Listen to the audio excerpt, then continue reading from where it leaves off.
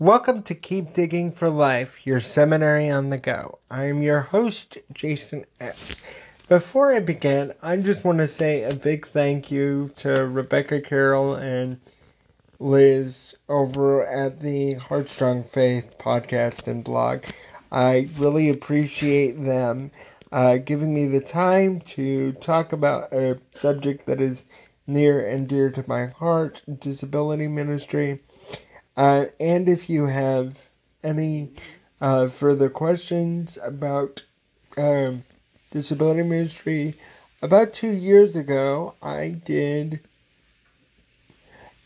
a two-parter on my 5-step plan. Again, forthcoming book, hopefully from Kriegel Press, so check that out. I will post it when possible. As always, I want to mention here that you can email me your questions at keepdiggingforlife, that's FOR for life, LIFE,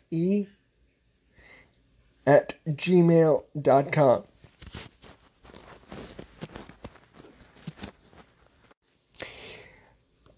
I would also like your potential feedback, because I am considering adding a structured schedule to this show.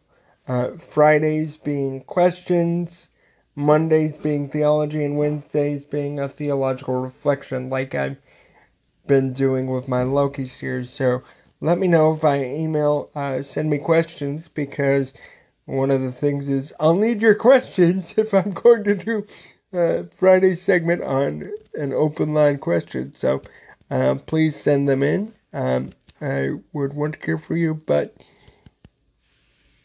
hear from you. But for now, let's delve into what our topic is today.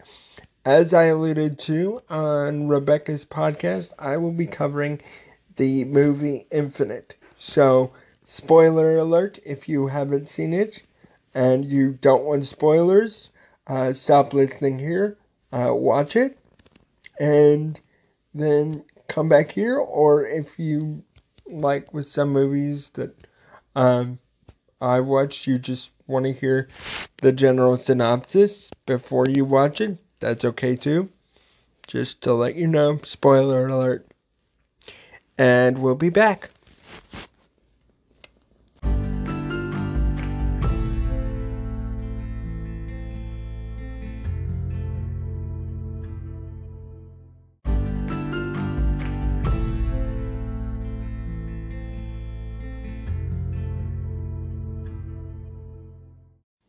Welcome back.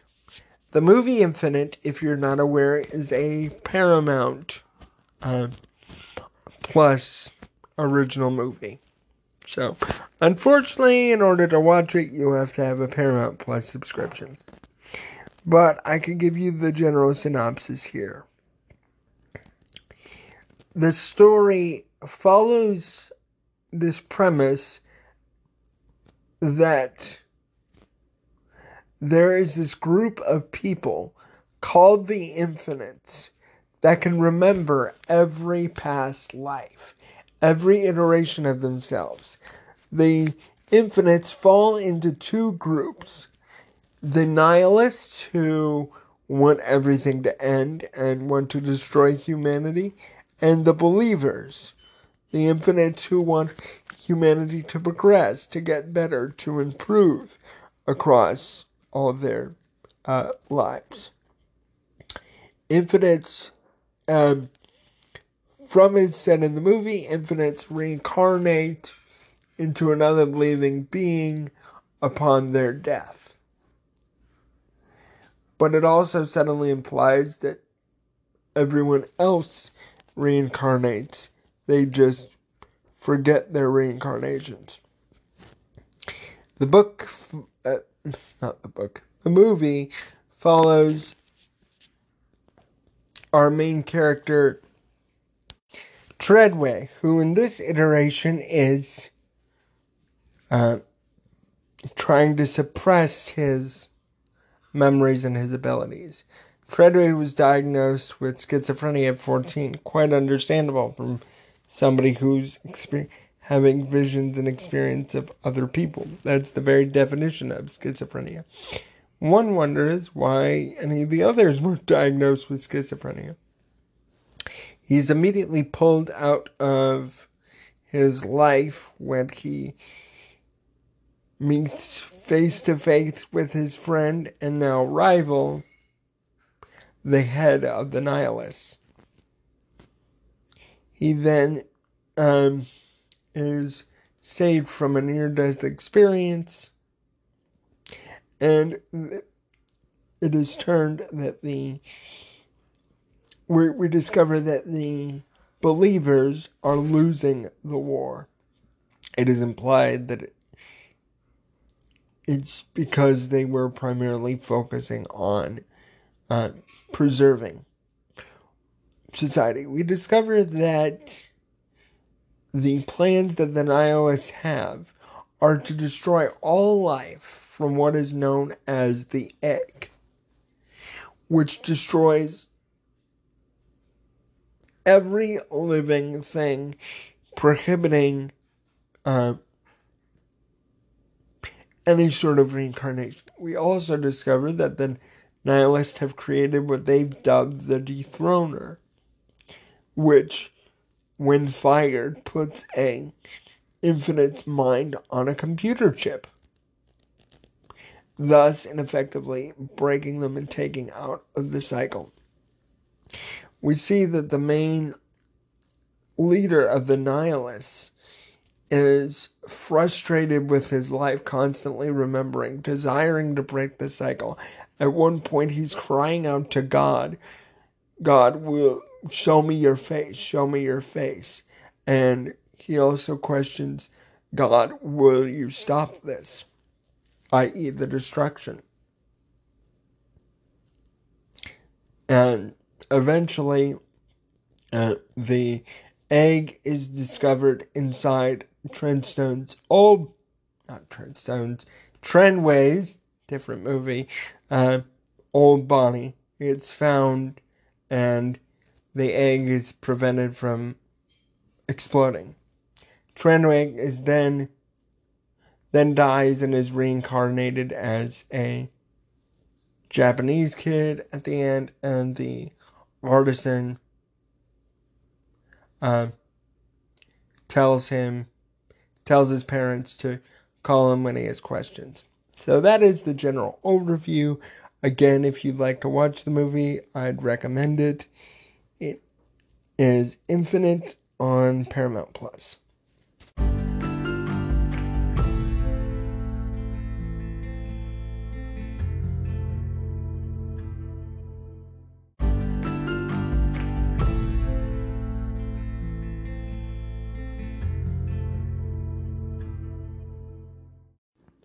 So now let's discuss the theology underpinning Infinite. First, we will discuss the unbiblical theology, and then we will discuss some potential biblical themes that are still present. And finally, we will end with a conclusion. So without further ado, here we go.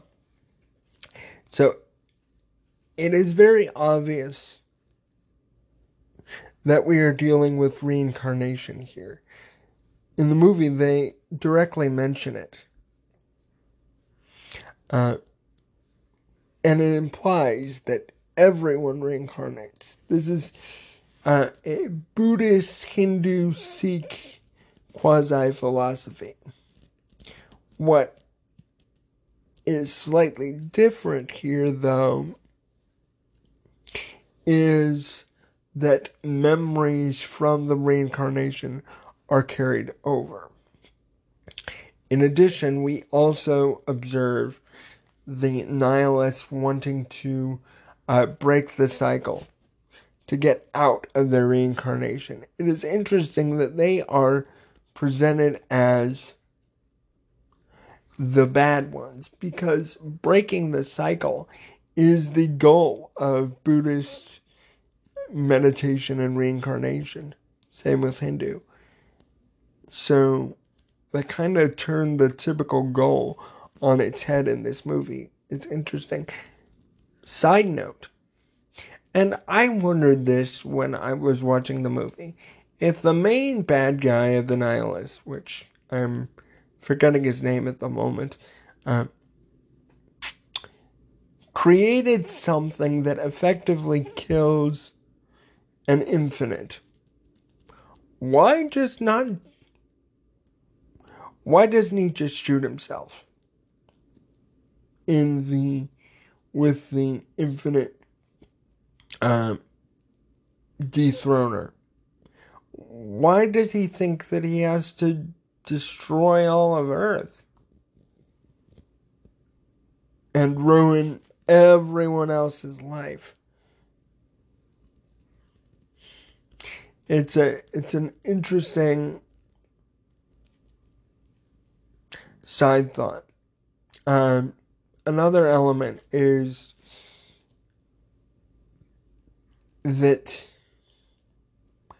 the movie subtly implies that physical bodies are not worthwhile. They're just something to be dumped. This is a common theological thought running through Buddhism and Hinduism, that matter is evil, what matters is the spirit, and breaking through the matter. Again, it kind of turns the regular reincarnation on its head, because Treadway says we were told to view our bodies as not important.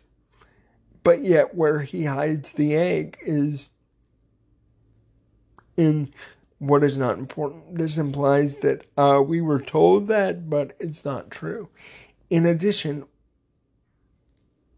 what are the believers trying to save? They're trying to save the physical world. Again, this turns the whole concept of reincarnation on its head and makes the typical goal of breaking through, meeting Brahman or some other higher power, the bad goal, the goal of the nihilists. A very interesting point is that the positive infinites are called believers. But what are they believing in? They're believing that humanity is by its very nature good. Now, biblically, that is false. Humanity is not by its nature good. Psalm 14 says, "There is no one who does good, not even one. Surely I was sinful at birth, sinful from the time my mother conceived me." So, human beings, are sinful from birth. There's no such thing as a pure and innocent child.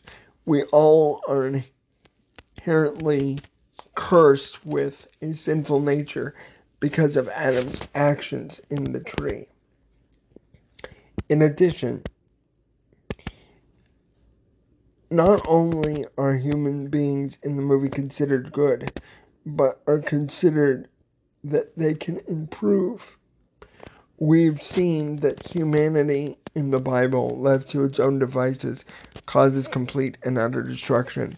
This is what necessitated the flood. Human beings were running rampant, engaging in improper sexual relations, creating as John MacArthur puts it, an unredeemable race. Which, however you take the Nephilim, they are essentially a race that was never intended to be created. A race of supernatural half-breeds. And by never intended, I mean not the ideal race. Obviously, God, in a sense, intended it because it happened. This kind of goes back to what we talked about last week in regards to Molinism. There I go. And Loki. And I would really highly recommend that podcast that I've done. But human beings alone are incapable of good. We even see this in the Millennial Kingdom, When human beings are given a chance to rebel against a perfect utopian society ruled by Christ with no injustice, they rebel. We've seen this constantly with all the wars and horrible atrocities like the Holocaust. Oftentimes people in our culture think, well, if people just had a better environment, then they would grow up and be better people. But again, the millennial kingdom blows this idea out of the water. So, we human beings are by nature bad and won't progress. We will, left alone to ourselves, destroy each other. That's why we need Christ to both save us and transform the earth. While we need to take care of this earth and help it in any way we can, true perfection and goodness won't come until Christ returns. And please refer back to my Millennial Kingdom podcast for further information. So, in general, those are the bad elements of theology in this movie.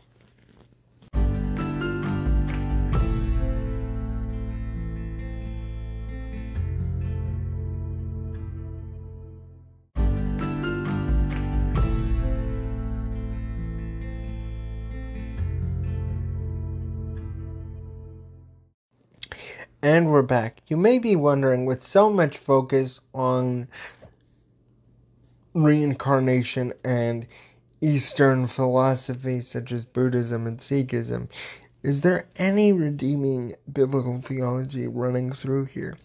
There is, interestingly, some. When the nihilist is trying to engage himself in water torture, he's asking in Latin to see God's face. This could, one, implies that there is a God, that he was involved in the beginning in creating the nihilist, because the nihilist is trying to remember him. That is why he is engaging in Chinese water torture, in a sense. And the fact that he is speaking Latin subtly implies that the God he is searching for is none other than the Christian God, in a sense, because Latin is the main language that has historically been spoken by the Catholic Church, which is the largest branch of Christianity current today. The intention of putting in Latin here could have been a nod subtly to the Catholics. There's also an interesting conversation where the main nihilist asks, will God stop us? Implying that God could and that he might. Now, in this regard, this is where it's kind of a both and. God would step in to preserve the life of the human race. Jesus said this race will continue until I return. He wasn't referring, there are two possible interpretations. One is the Jewish ethnic group, and two is human beings. Both are simultaneously true. So the fact, because we see humans in the end times, and we know that Jewish people will last until the end and they'll eventually be saved. Again, consult my eschatology podcast if you have questions. But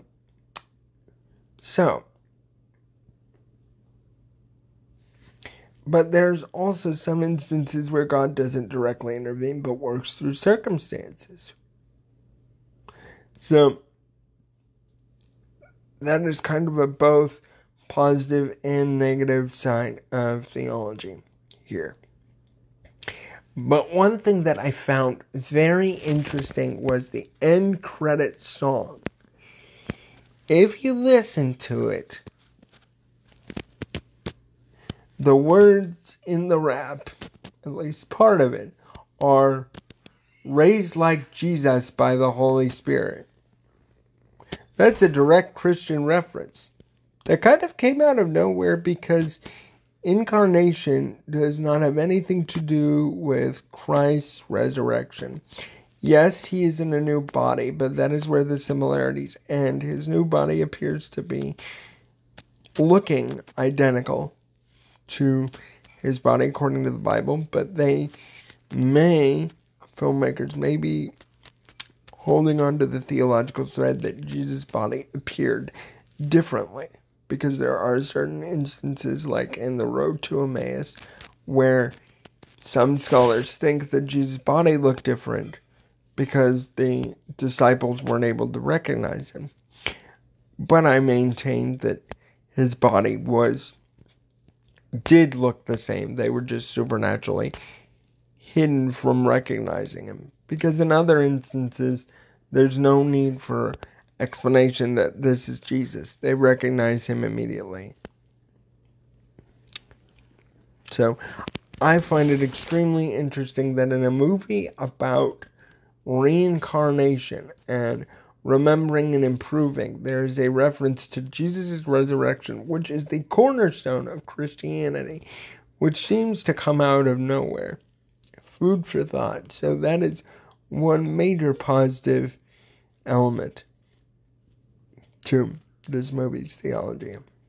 Again, the acknowledgement of God and spiritual things, his potential act, and Christ's reference to Christ's resurrection, which is the one element that when Christ's life is mentioned, that is skipped over by a lot of secular scholars, because anyone can die for their beliefs, but only Jesus was resurrected for it.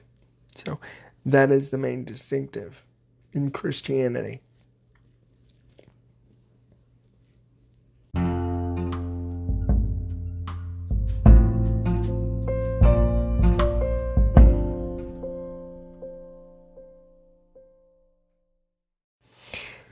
So, conclusion. What does all this mean? First off, why would Hollywood be so fascinated with Buddhism and reincarnation? We see this in movies as popular as Star Wars. John Lucas wrote Star Wars in order to make Buddhism more palatable to a modern audience. We see this in Avatar, where the energy goes back to the great Mother Earth. Energy is loaned, so to speak. Why would